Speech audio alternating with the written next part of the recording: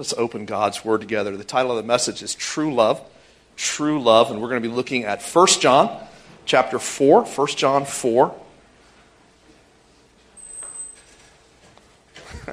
verses 7 through 12. If you don't happen to have your Bible today and you see somebody, well, if you do happen to have your Bible today and you see somebody without theirs, just take a look over and you guys read God's Word together.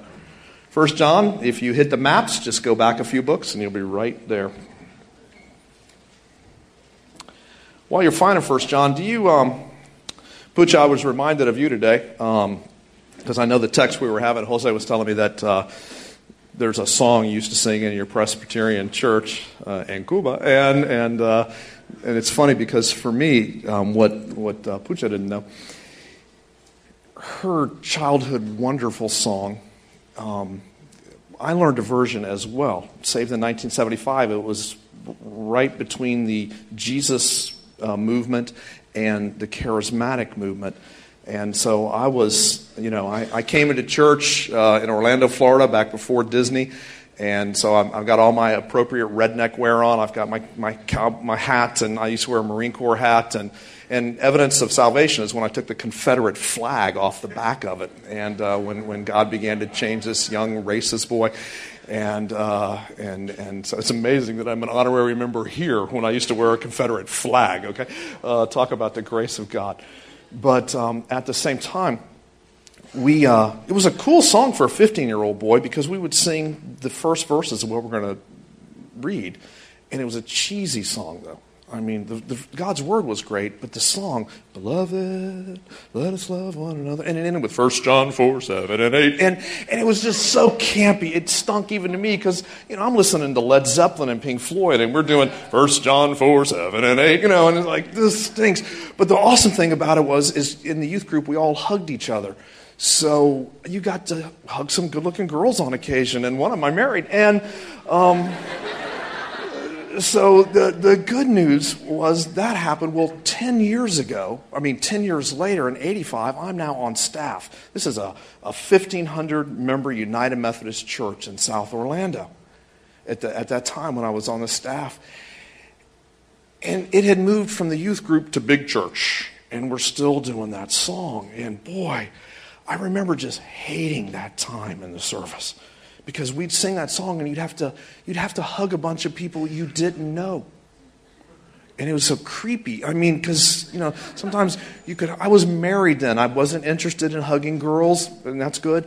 And I certainly wasn't interested in hugging, grandmas, abuelas with pancake makeup, and they would leave stuff on my suit. And, it was just, but the real reason that song was the problem is because I had no clue what I was singing about. I mean, we're supposed to love one another, but I didn't know I had an intuitive sense of that, but I really didn't know what God's Word was saying about that. So what we want to look at today is true love, biblically defined. John defines love. And so we want to look at true love. So let's look at our text today. I'm reading out of the ESV.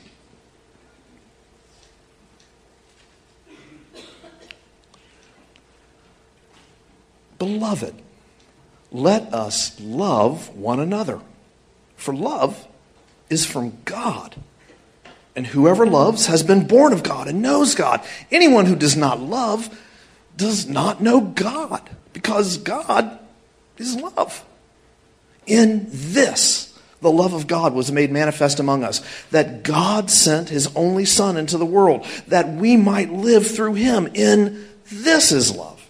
Not that we've loved God, but that He loved us and sent His Son to be the propitiation for our sins. Beloved, if God so loved us, we ought to love one another.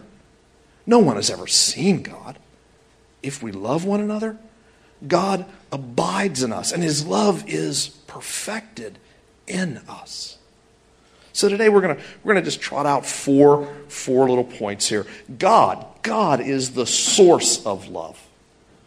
God is the source of love. Then we're going to learn that God's love is true love. So God's the source, And his love is true love. And then we're going to see that God, I hope, God manifests his true love in us and through us.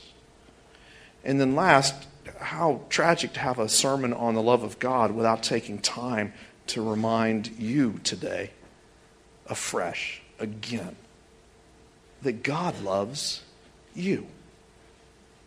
So we're going to look at God being the source. We're going to look at God's love being the only true love. We're going to then talk about God manifesting his love in us and through us to others. And then, of course, how better to end than reminding those of us that many times forget or wonder about God's love, assuring us afresh that God loves us. And there's a little takeaway truth I hope we walk away with, because this is a confusing text at times. It goes all over the page. So we want to take a little truth away. And here's the point, in my mind, of this passage. Sacrificially loving Christians, hear this carefully, sacrificially loving Christians provides positive proof that you've experienced God's saving love. So to sacrificially love, and let's pull it down, to sacrificially love the people in this room. They're not the only Christians, but John was writing to a local church, a group of local churches around Turkey. To sacrificially love the folks in this room provides positive proof that you and I have experienced God's saving love. So let's pray. Lord, thanks so much we can be together. And oh, glorious Father, Lord, give us the spirit of wisdom and revelation, Lord, so we can know you better. Lord, we pray, we ask that the eyes of our hearts may be enlightened in order that we may know the hope to which you've called us to. Lord, the riches of your glorious inheritance in your people and your incomparably great power for us who believe. Lord, help me to preach, help all of us to hear, to understand, to obey, and to use these truths to comfort and make disciples of others. In Jesus' name, amen. Now, I got to do a little background quick, because this is a part of a series we've been preaching in 1 John. But let me give you a quick little thing about 1 John, the book of 1 John, because it can appear confusing until you kind of get like a couple of mile markers here. 1 John, John has a habit, both in his gospel, but particularly, and I know you've covered the gospel of John, so a lot of this will be popping for you. But John has a habit in this epistle. It's written to the church, primarily to Ephesus, and the churches surrounding there, about the same churches that the book of Revelation was written to. It's written a number, about 15 years later after the Gospel of John, and about 5 years before the book of Revelation was written. And what John does, he's got this literary device that he does so well, and it's sweet. He'll trot out something, and then, sorry, I'm being southern right now. He will bring, hey y'all, he'll bring something to the table, and then he'll circle around and talk about it again, and in a way that makes it full, rich. He deepens our understanding. He looks at it from a different perspective. And he does that with 3 or 4 themes in this book, again and again and again. So what you're doing in this little text, we're doing the second pass. It's the second touch and go. And he wants for us to explore this a little deeper. The other thing that's important to remember in this text is they've had the mother of all church splits.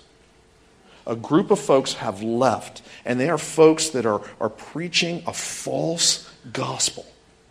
And what they're doing is they are reaching back into their old friends, and they're saying, no, we know God. We don't sin. We have higher knowledge. We have a better gospel. And they're actively evangelizing and seducing this church and the churches in that region. So what John is doing is he's writing to combat these heresies, but there's a lot of warnings.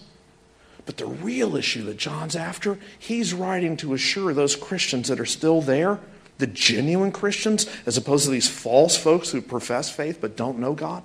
He's writing to warn them about these seducing teachers, but he's also writing mainly to give them assurance that they really are in the faith. And he does this by a series of difficult questions, or difficult tests. And we're going to look at one today, right in this text. These difficult tests. But what you have to remember is, John is assuming, it's a rhetorical question, John is assuming every time he brings a hard thing to bear, he is assuming that the answer of his hearers is a resounding yes. Whoa, yes. And he knows that's going to happen. So these tough questions, believe it or not, are meant to bring assurance that they are in the faith. So it's very important, so you avoid the pit of condemnation this morning and false guilt, that you get that. Now let's jump right into the text in the time we have. First point, God is the source of true love. Now look down at your Bible. So let's read verses 7 and 8 again. Beloved, let us love one another, for love is from God. And whoever loves has been born of God and knows God. Anyone who does not love does not know God, because God is love. Well, John, he's bringing out the word beloved. And he uses dear children, children, and beloved. John is awesome. He is all about reaffirming his affection for his folks. But it's the affection of a spiritual father, a father in the faith. He reminds them of love. He reminds them of his acceptance and his love for them. Before he moves, every time you see beloved in John, he's about to bring out something he wants them to pay special attention to. John is like the perfect barista. He's going to bring out this thing of strong but smooth. And he blends it together. And he does it in just the opposite order. He brings this smoothness, reminding them of their affection, his love, and then strength. Because John is after them doing something. John is like James. He's after them doing something. But he's also going to equip them with the gospel motive and the gospel power, so they know the how and why of what he's asking them to do, so they can obey in faith with a great hope and a complete assurance that God is for them and God will accomplish in them what he asks of them. That's very important. That's why John will say his commands are not burdensome. God is for them. God is for you. If you're a Christian, God is for you. God has asked, God has demanded, God has required. But he wants you to have confidence and faith that he is in you and he will equip you and will bring to pass through you what he has commanded you to do.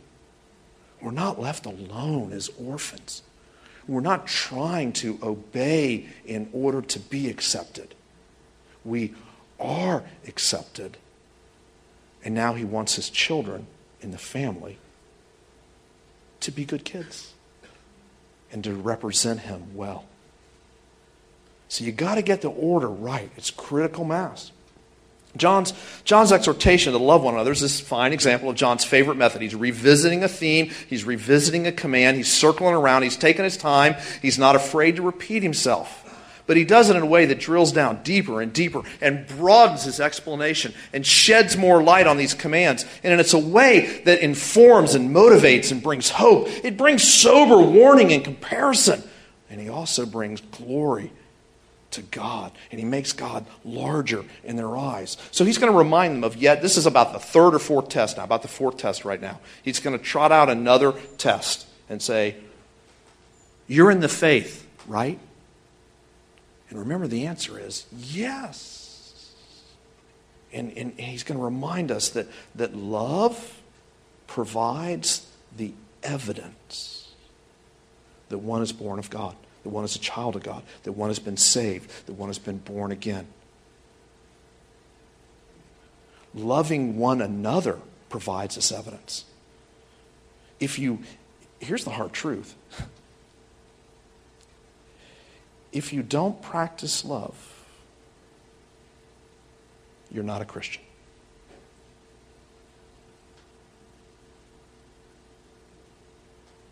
So you see, sacrificially loving other Christians provides this positive proof that you too have experienced God's saving love. Because if you don't love, not Jim, John, you don't know God. Don't know God, going to hell. What are we to do with that? Then is anyone a Christian? I mean, is anybody a Christian? Are we all doomed? Who loves enough? Who loves all the time? Who loves sacrificially? Or maybe the opposite side is true. Well, really then, everybody's a Christian. I mean, goodness, last week was Mother's Day. What mom doesn't love? Duh! So which is it? No one's a Christian? We're all doomed? Everyone's a Christian. Because, my dog loves me. Well, the love that John is talking about, the love he's referring to, the love he's explaining, the love he's defining, the love he's expecting, the love he is commanding, is impossible for you and I to do. John, God, demands the impossible. The love he is talking about is impossible. It's impossible for us to even have. It's not innate in us. It's not a learned behavior. It's not a product of socialization. It's not a product of education. It's impossible for us to have. It's impossible for us to grasp. It's impossible for us to learn. Why? Because love is from God. This love is supernatural in its origin. The love he's talking about. Not the love that the world can experience, the love that the world can even sometimes give, but true love. Not this common grace love that we're talking about. And at its best, when the world loves, at its very best, it's a dim and distorted reflection of true love, God's love.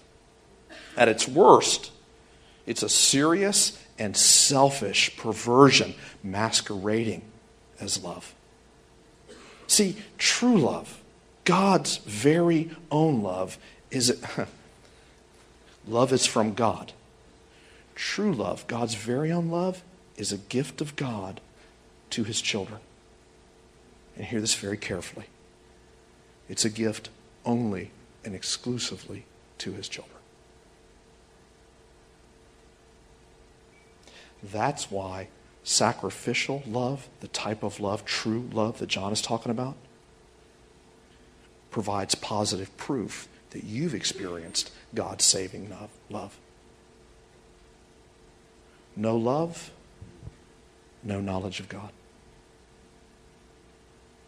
Because it shows he has not given you that gift. That's tough, isn't it? So it's the litmus test. It's not the sole and exclusive test, but right here in 1 John in this passage, it's the litmus test of whether you're born again, whether you truly know God, whether it's a test, now get this, it's a test of observable love. Not love just in your head and in your heart and with your mouth. It involves all that, but it's got to be observable. It's a litmus test. It's exhibited. It's God's children truly loving one another with God's type of love. God's children truly loving one another, not with their own love, but with God's type of love. So, do you pass the test? Here's a question. Do you exhibit? Do you evidence? Do you practice? Okay, no. Do you actively practice true love towards the people in this room? Not just do you do it, do you pursue it? Not just does it happen on occasion, are you actively engaged? Not just are you actively engaged, but are you actively engaged to the point it represents sacrifice? Dude, that's hard, isn't it? Do you treat the command? No, let me rephrase it. I trust most everybody in here. You don't smoke crack? You don't jack cars. You don't beat your wife, gentlemen. You don't cheat on your wife, gentlemen. You know, your mom would be proud of you.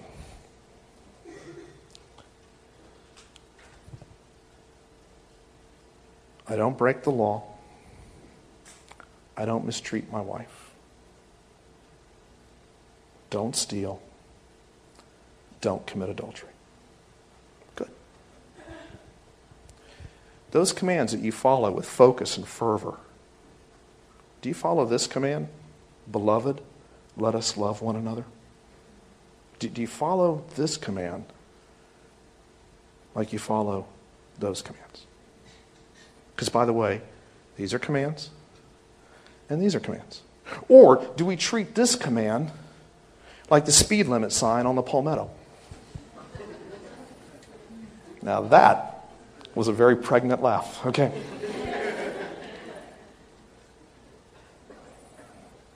No one really obeys the speed limit on the Palmetto, except for Alpino if his car is wobbling. Okay, no one really obeys the speed limit on the Palmetto. There's no trooper present. You're in a hurry anyway. It's no problem. It's no big deal. It's not like anybody's committing murder.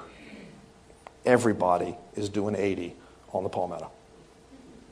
What's the big deal for me to do 75? Well, truly knowing God, truly being born of God, truly being his son or daughter, shouldn't it surely result in some family resemblance? Shouldn't you kind of look like your heavenly Father?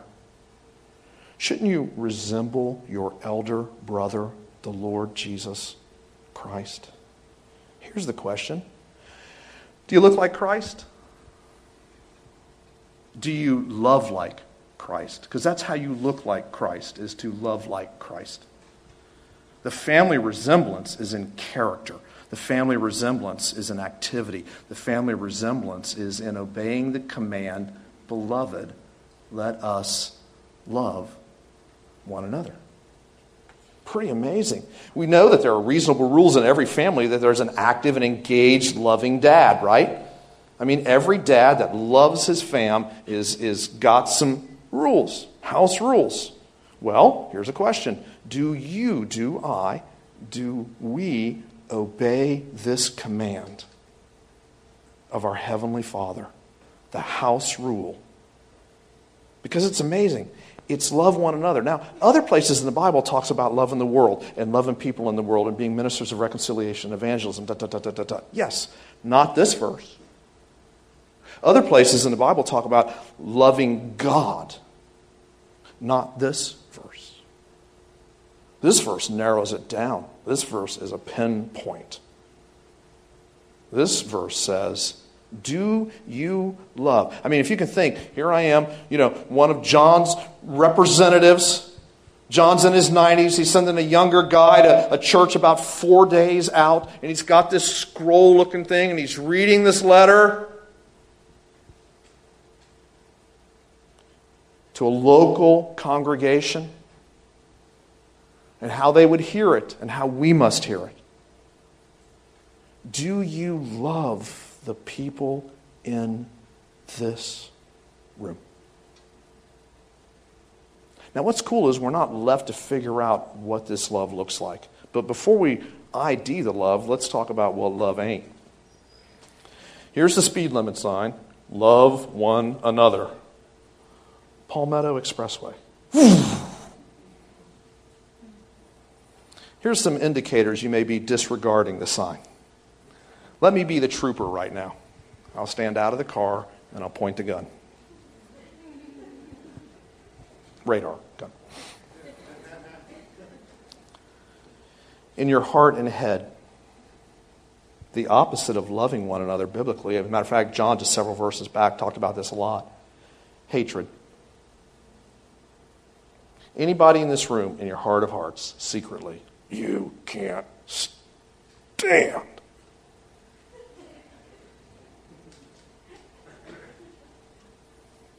If you go to the picnic today, you won't sit by them.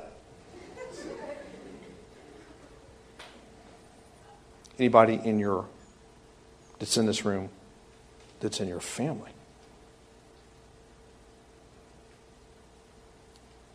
How about just bitterness or unforgiveness? Low-lying, like a low-grade fever that's always there. And as a matter of fact, it's been with you so long that it only comes out on rare occasion. I've been married like almost 32 years. Corey knows that, like my wife, she knows that my Corey as opposed to your Corey. Yeah, I was going to say Al's Corey, but that's a little creepy. So, Corri, my Corey. She's much prettier than that Corey, in my opinion. I know you. But, and she's a lot shorter.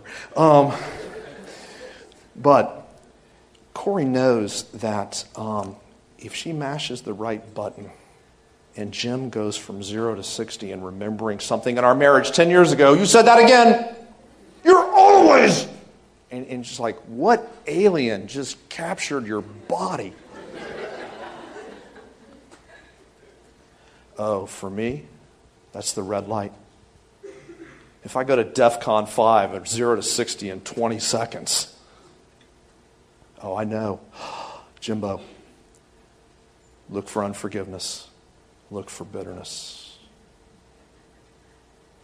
It's one thing to put away unforgiveness and bitterness. It's another thing to, at that moment, remember, beloved, let us love one another. What does love look like right then? How about selfishness? Avoid, okay, now these are things I'll take that back. Before we go to selfishness, let's go to another one. What about gossip and slander and mean-spirited little... Again, you're in a fight with a friend. You're in a fight, let's just do fights here. You're in a fight in this room where you're commanded to love the Christians in this room. A fight cannot look like a fight. A fight can look like a mean-spirited, well-placed shot. You know the leg they limp on. Kick it. It's an evidence of bitterness. It's certainly not loving. How about, did you see what they did? In our part of the country, gossip is legal. It's not a sin. But the way we get away with it is we call it a prayer request.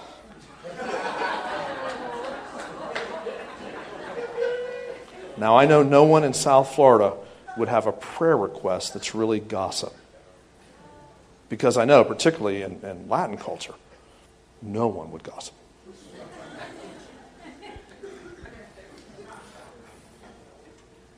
Sin doesn't care what color your hair is, does it?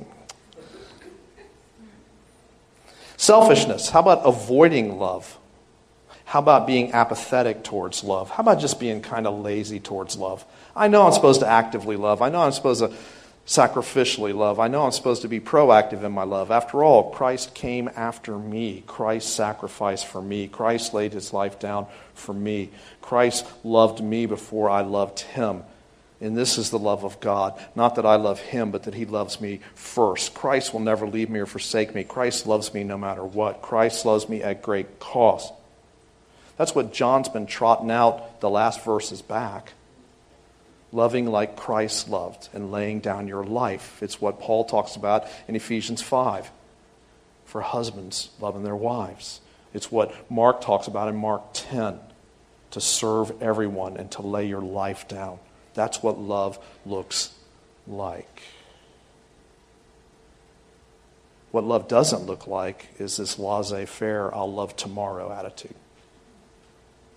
We think that being apathetic towards the sign as we drive by at 85 is legal. It's really a sign that right then you're not acting like you know God, because God's love and it's God's nature to love, and God's kids ought to look like him. And God's never apathetic in his love towards us, is he? how you doing with loving people in this room? I would like to call it apathetic. I would like to call it avoiding love. I'd like to call it I deserve a break from love. Never deserving a break of being loved. I always need to be loved. But today is not your day for me to love you.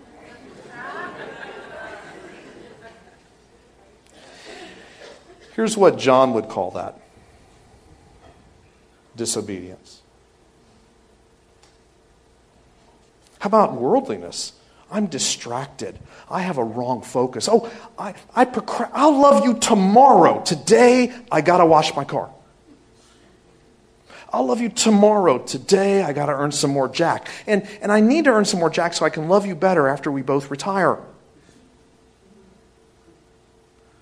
And I got to love you tomorrow, kids, because I'm saving. I got to work now to save for your college in 22 and a half years.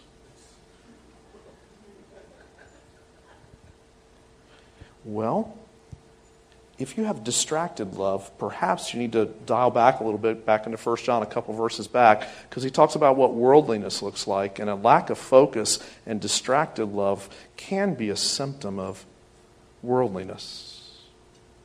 Now again, let's remember what worldliness means. If you don't love because you're worldly, there's a Bible word for that. It's called disobedience. There's another Bible word for all of these avoiding the sign. It's called sin. Avoiding the command is sinning against God. So, do you pass the test? Probably not. Let me give you some good news out of 1 John before everybody just goes home and no one goes to the picnic.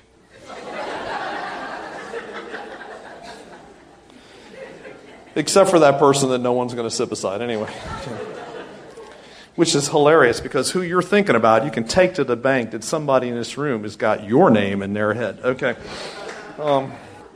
We just all think the other person's weird. Okay. 1 John 1:9 says, if we confess the sins we're just talking about right now, God is faithful to forgive our sins. God is just to forgive our sins. He exhibits justice because Jesus died for that sin. So he killed Christ, his son, for that sin. God is faithful because that sacrifice is efficient, it's effective, it's eternal. Guess what? Every time you say, that's me, he says, not no problem. He says, I killed him for that. But I got some good news for you. You're forgiven. And he doesn't just forgive us. Here's hope. He purifies and cleanses us. That big word in that text, propitiation, it means to take away the guilt, the stain. It means literally to take away the physical sin, but also its guilt and its stain. It's what 1 John 1:9 is talking about. Listen, if you're busted right now because you blow past the sign of obeying the command to love one another, and even if you blow past it going, la, la, la, la, la, la, la. No, God is still aware that you are disobedient. And he'd like to give you some good news. Pony up and repent. You're forgiven, and I'll cleanse you. That's great news. John wrote earlier in the chapter as well, my little children, I'm writing these things to you so that you may not sin. But, this is good news, but if anyone does sin, it was a given. John was not expecting perfection. He was expecting presence. If anyone does sin, good news for you. You got an advocate with the Father. And it's his Son. And he's perfectly righteous. He's not your prosecuting attorney. He's your defense attorney. The one who died for you is defending you. And when your conscience goes, guilty! And you go, crud, you're right.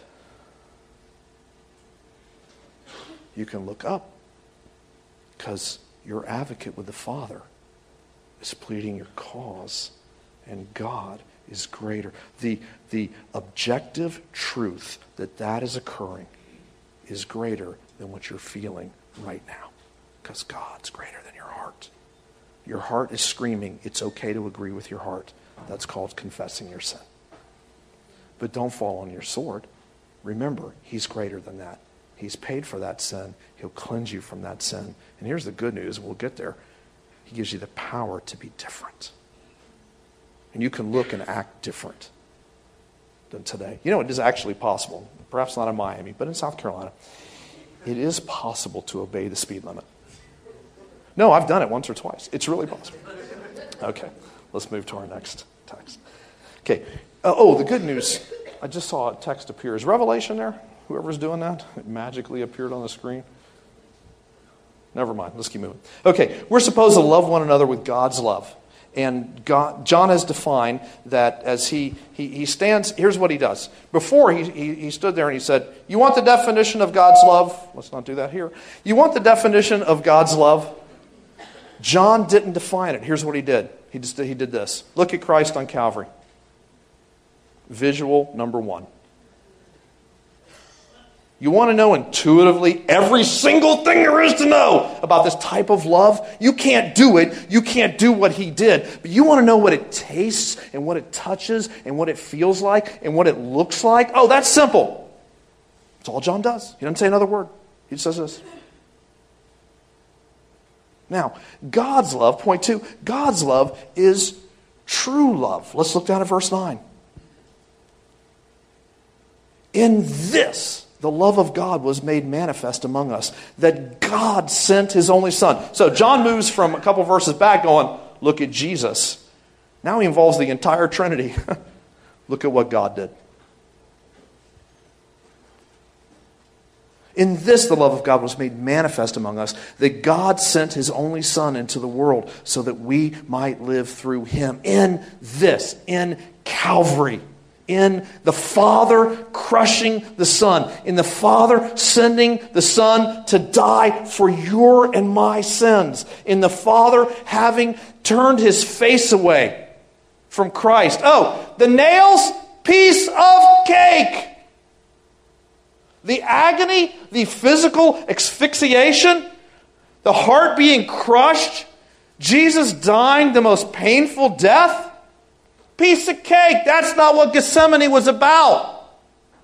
What was it about? Why did Jesus fall to the ground several times, 3 times? Why did he just sweat and was stressed out to the point of his capillaries bursting and he's dripping with blood mixed with sweat? It wasn't because he was going to be crucified as a criminal of Rome. That's not what Gethsemane was about. He knew that the Father, who had loved him in eternity, was going to turn his face away. Because my sin was going to be hanging there on that cross. In this is love. That God sent his Son. God made a sacrifice of the Son of his love and sent him to die for folks like you and me.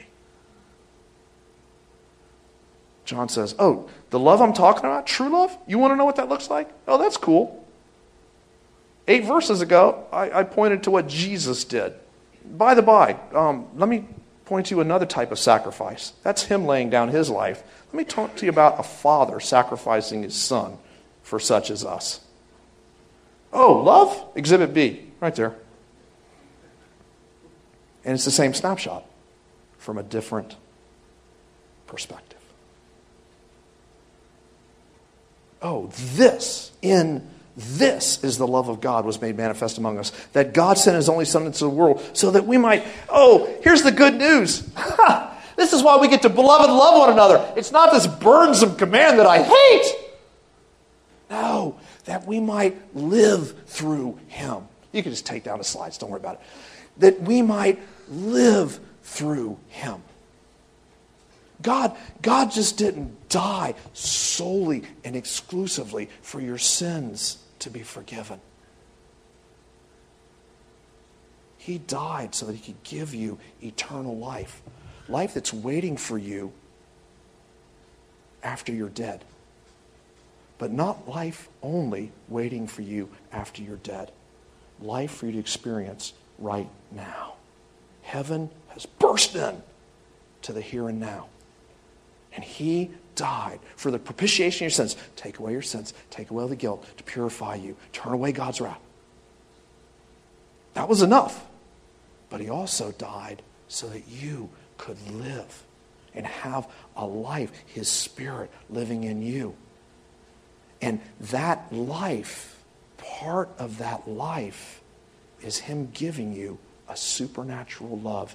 The very love that he has for his Son, he gives to you. He has for you, but in this verse, the focus is he gives to you. Beloved, let us love one another. Love is from God.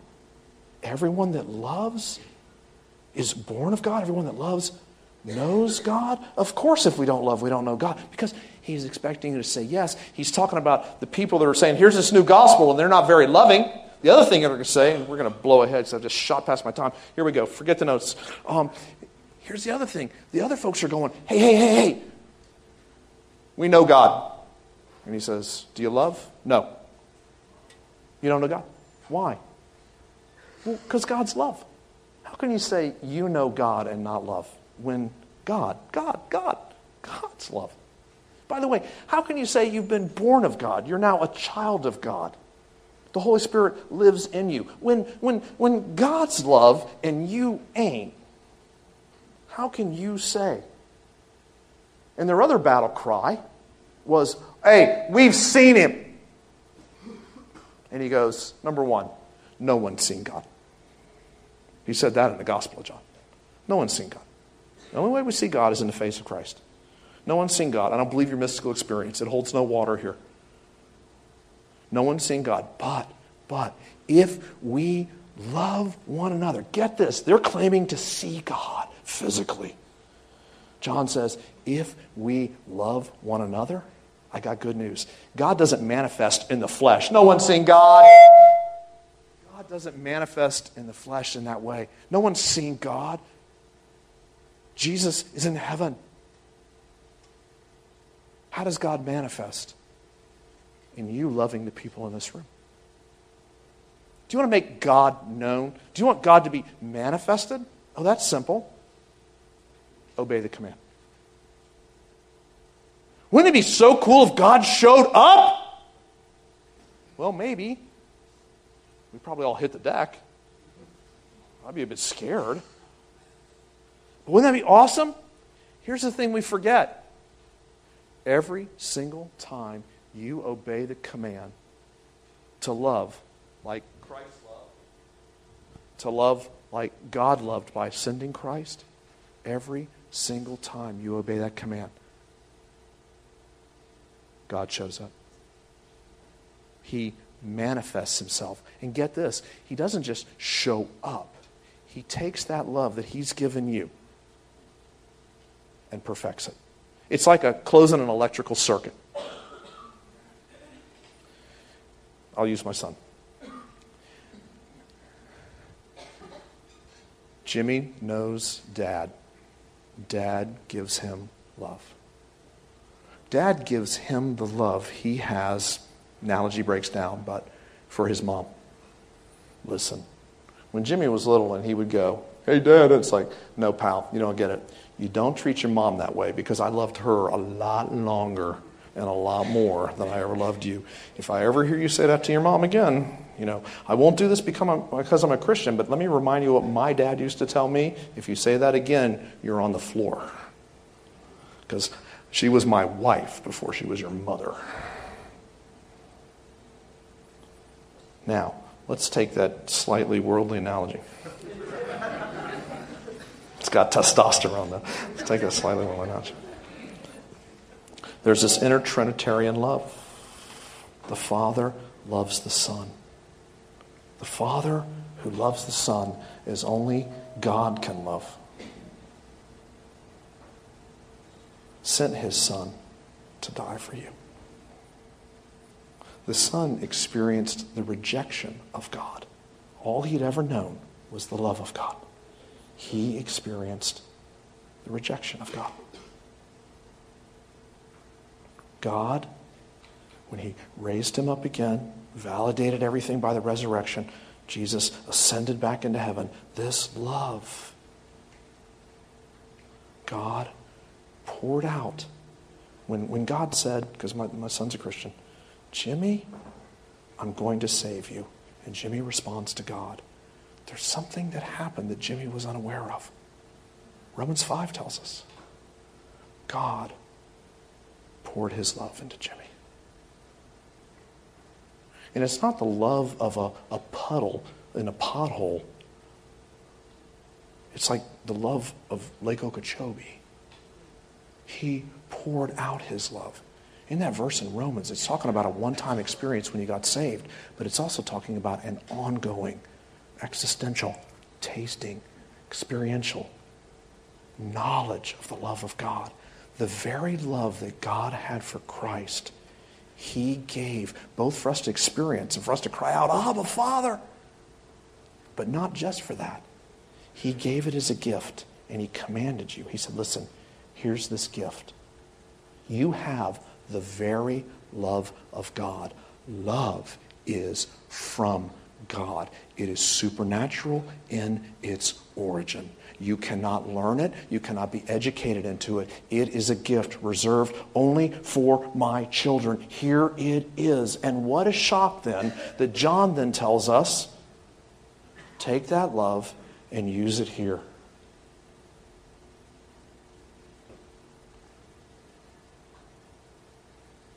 And if you don't, you've got to ask a question. Do I have it? Remember, follow the logic. He only gives it to his children. If I don't have it, I've got to ask a question. Am I his kid? Now, here's the good news. If you confess your sin, it's presence, not perfection. So, let's say in 1922, you loved once. And it was that sacrificial love that God gave you. But I'm not loving now. Here's the good news. If you confess your sin, he's faithful and just. By the way, start loving again.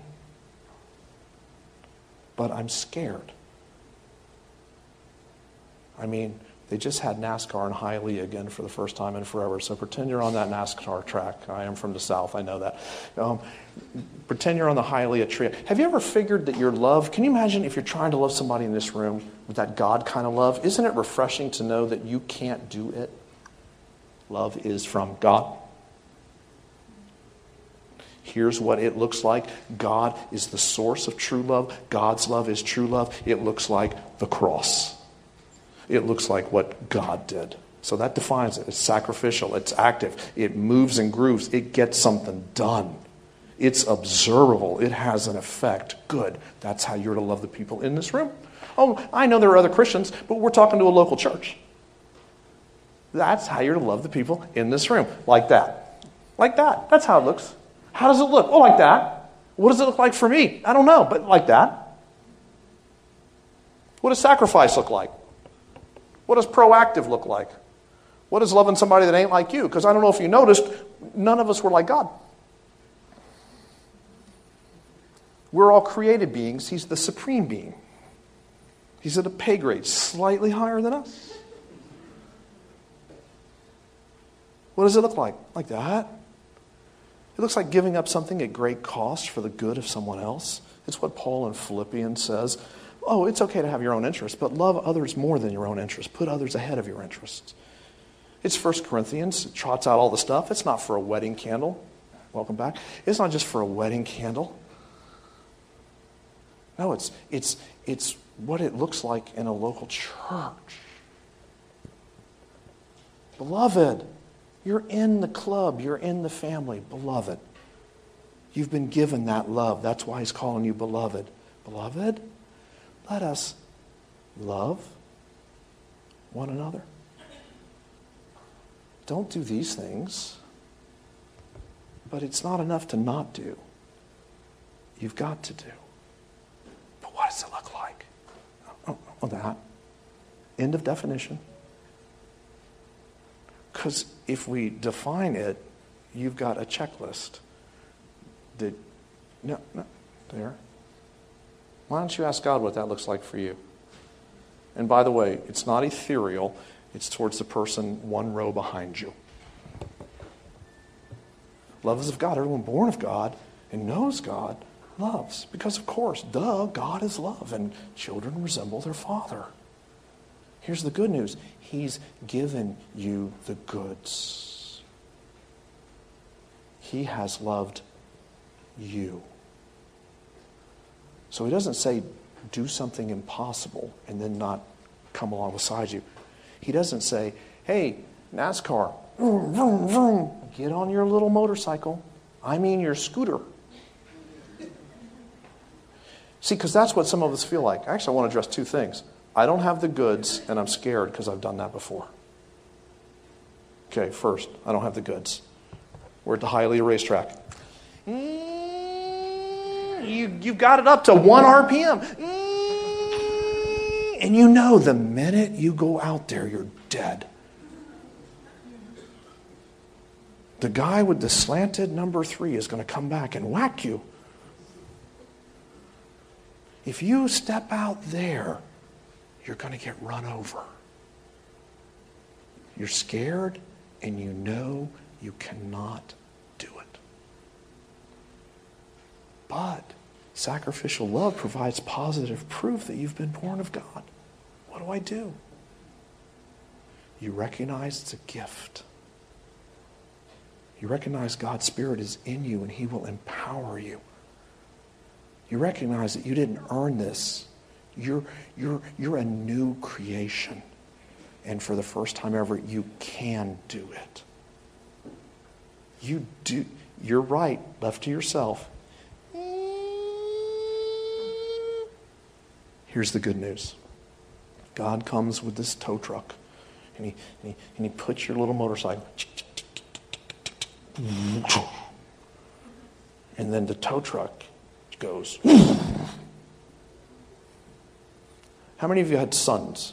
Do you remember the first time? Well, all of us, all the men in us remember the first time we wanted to mow the yard, and our dad's like, "No, son." And you're like, no, Dad, I want to.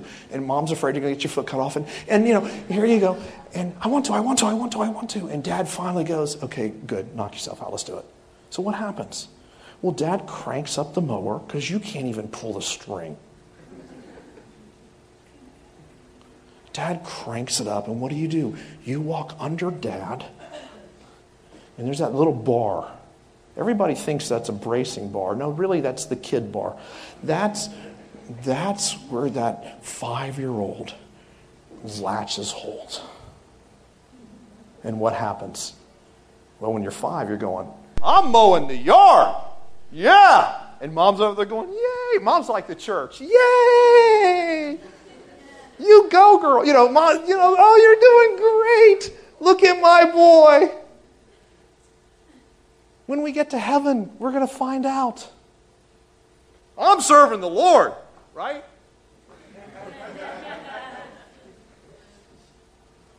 Look at my love. This is Studley, right?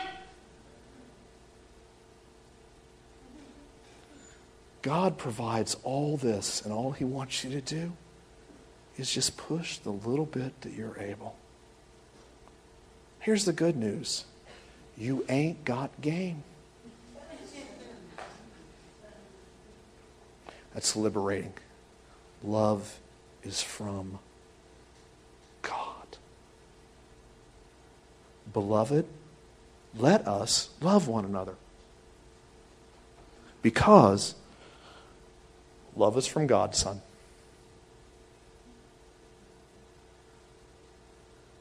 I'm scared. I tried that and I got burnt. No, I'm not going to love again because I love these people of God people and they didn't love me back. Fool me once, shame on you. Fool me twice, shame on me. I am never going to open up. I'm never going to be proactive. I ain't never doing that again. So help me. I made a promise to myself. I remember one time I had a really bad experience in a church. Terrible experience. I sold my soul for this church for a number of years. Corey and I were first married. It wasn't the big church I was talking about. It was another one. And we did everything. Man, we did the love one another stuff. We were serving. We were moving and grooving. We did everything for everybody. In the flesh, but we did everything for everybody. With significant expectation. We did everything for everybody, just like that. And when they didn't reciprocate, I was like, I became a Cuban.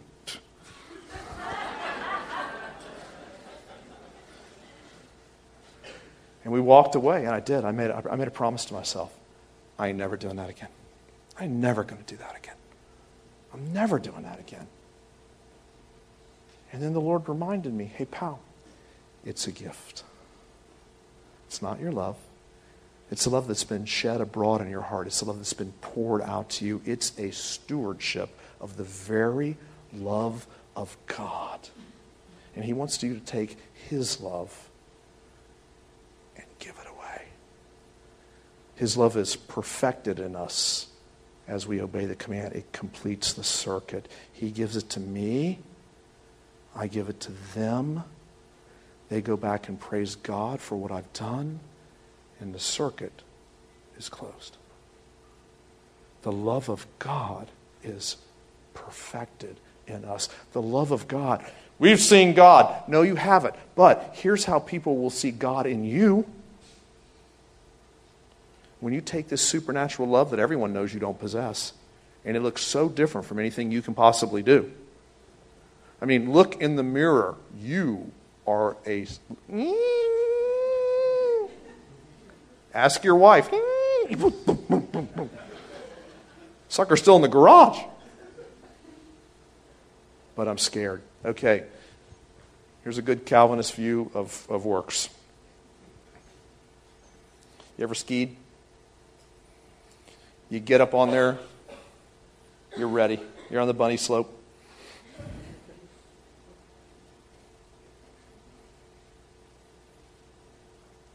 No way. But you want to, because you see all these other people. I'm talking to scared people right now. You see all these other people. This is great. No way. Cool. Oh. No way. Listen, here's the good news. God says, lean forward. Here's your responsibility and love one another. Lean forward. And this gravitational pull of the Holy Spirit will take care of everything. I'm scared. Good news. Bunny slope. It's the people in here. Even the one you're not going to sit beside. That's the one you got to go. I've never told... No, don't tell anyone this. This is in your heart. I've never told you this, son, but I don't like you. I've never told you this. Now, what do? I'm scared because if I step out, He's not going to love me back. Or I'm jealous because the other people I see, everybody here loves everybody, but no one loves me. How come no one calls me up? I didn't get invited to the last 15. What's up with that? I noticed you had the first birthday party. You had the 9-foot speakers, but I didn't get a call. How come Al's not doing my father's funeral? Boy, it's easy, isn't it? And you go, oh, well, I can't love. Right! Here's the good news. Just lean forward, and the Holy Spirit comes behind you and goes, hoo-hoo. And you're in for the thrill of your life. Listen.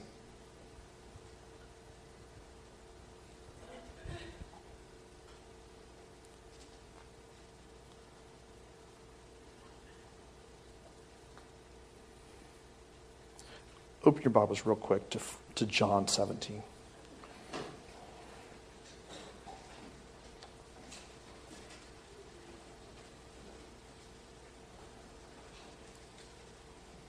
God wants to remind you of his true love again today.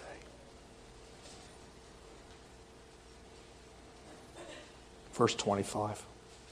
Jesus is praying a prayer that includes us in this prayer. He's not praying just for the disciples. He's praying for those who will believe after the disciples have done their job. He's praying for us. O righteous Father, even though the world does not know you, I know you, and these know that you have sent me. I made known to them your name, and I will continue to make it known. Here's the operative word. I want to make sure you know I'm not preaching heresy. That the love with which you have loved me may be in them. Tie that verse to love is from God. Tie that verse to Paul in Galatians saying, he loved me and gave himself for me. Jim, how do I get past my fear? Jim, how do I get past I don't have it in me to do this? That's simple. It's real simple. Here's where you start. Here's where you stay. Here's where you finish. Focus on God's love for you. It has a transforming effect. Have you ever noticed the more you think about God's love for you is displayed in the gospel? Not a mushy love, no, the real stuff. True love. Have you ever noticed that as you focus on him and what he's kindly done for you, that you begin to want to take risks again? Have you ever noticed how when you focus on him and what he's done for you, it's this most bizarre thing. You think it would be selfish. But actually, as you focus on what he's done, your heart melts. You want an antidote to bitterness? Show mercy because you've been shown mercy. You want an antidote to apathy? You came after me when I was dead in my trespasses and sins. You want an antidote to fear? To love somebody in this room that you know is not going to love you back? You loved me before I loved you. It's not that I love God, which was the false teacher's claim, and they weren't, but that God loves me. Don't. Right now, I want to ask you not to think about everybody else in the room. Not to think about God saving his people, biblical concept, biblical truth. But what I want you to do right now is think about God saving you. Because you can't give away what you don't possess. That was the problem with the false teachers. We love God. No, you don't. You don't possess God's love. It's evident because you don't love others. So, maybe you're in here and you're not a Christian. This command you cannot obey. It's not possible. Because the love that God is commanding you to exercise, if you haven't surrendered your heart and your life to Christ and trusted in him, this love is only given to his children. Now, good news, you can become a child of God today by repenting of your sins. Christian, which I'm sure is a majority of people in this room, do you feel your love cold? Now, probably not towards this person, that person, this person, and that person. But right now, I'd like you to focus on the person that you're already thinking about. The one I've been referencing the entire sermon. The person that you perhaps gossip. The person you kind of give the shot to. The person you're scared to reach out to. Because they're not going to love you back. Which is, of course, assuming the best in their motive. Or the person that they've proven again and again they're not going to love back because you've tried. You know, the person that the phone only dials one way towards. The person you've had over but you've never darkened the door of their house. The person you're thinking of right now. Beloved, let us take the sacrificial gift of the God kind of love, the love He has for His Son, the love He has poured out in your heart, the love He has given to you, and love one another. For love is from God, and everyone that loves is born of God and knows God. Take the risk.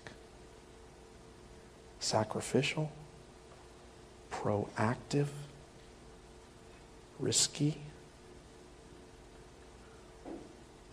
with no reward, wrong.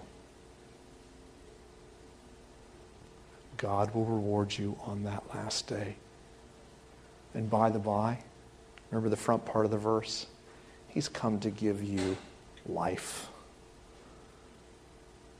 All them people that are skiing down the bunny slope, having a great time. Oh yeah, 3 or 4 of them break their legs, but they come back next year. You ever noticed everyone who skis, water skis, whatever skis, if they live, they have this incredible story. It's like, oh yeah, I did this right here. And it's like, how many years ago? 15 years ago, my first time. Really? Yeah. Yeah. And no one goes, yeah, so I've never done it again. They always go, oh yeah, this was a tree and this was a rock. And then I threw my shoulder out here when I hit another person. I fell off the lift, and that's what this is.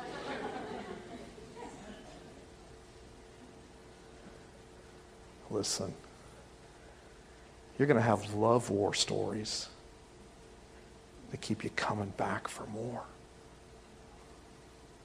Because love ain't from you. And He's active.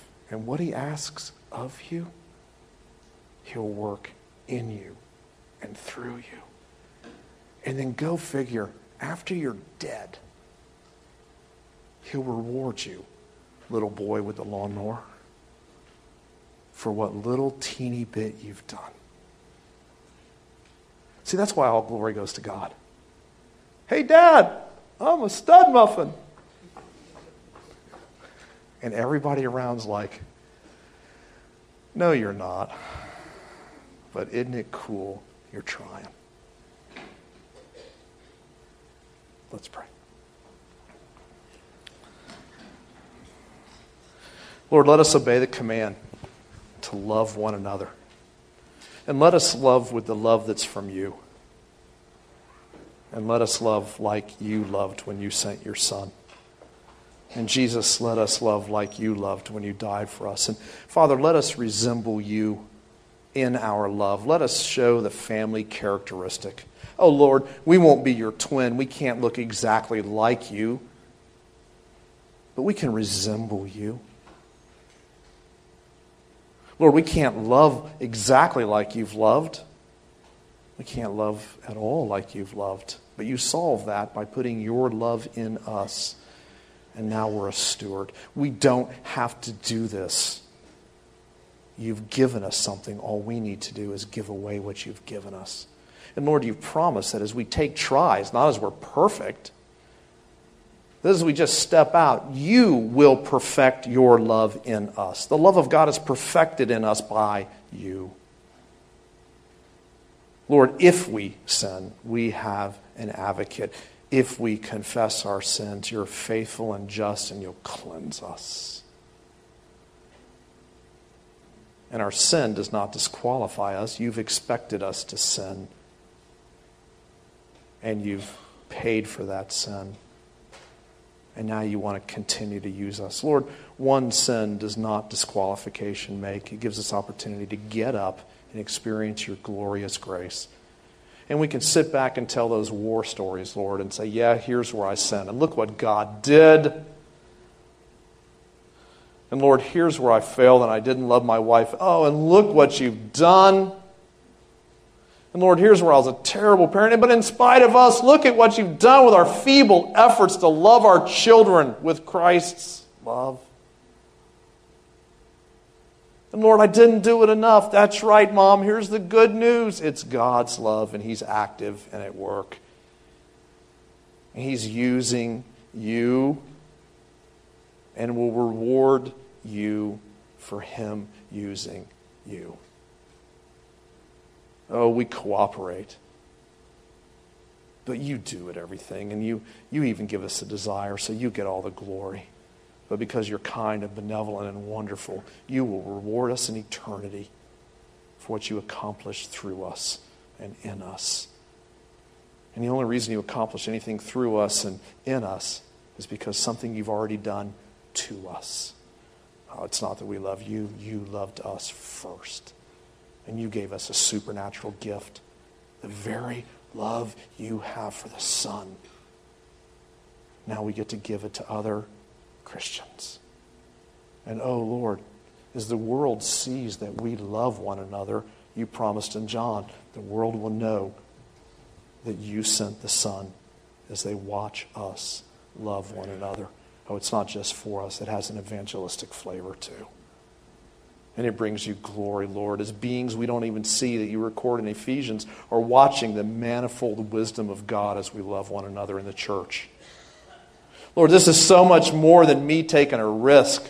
This is cosmic in proportion.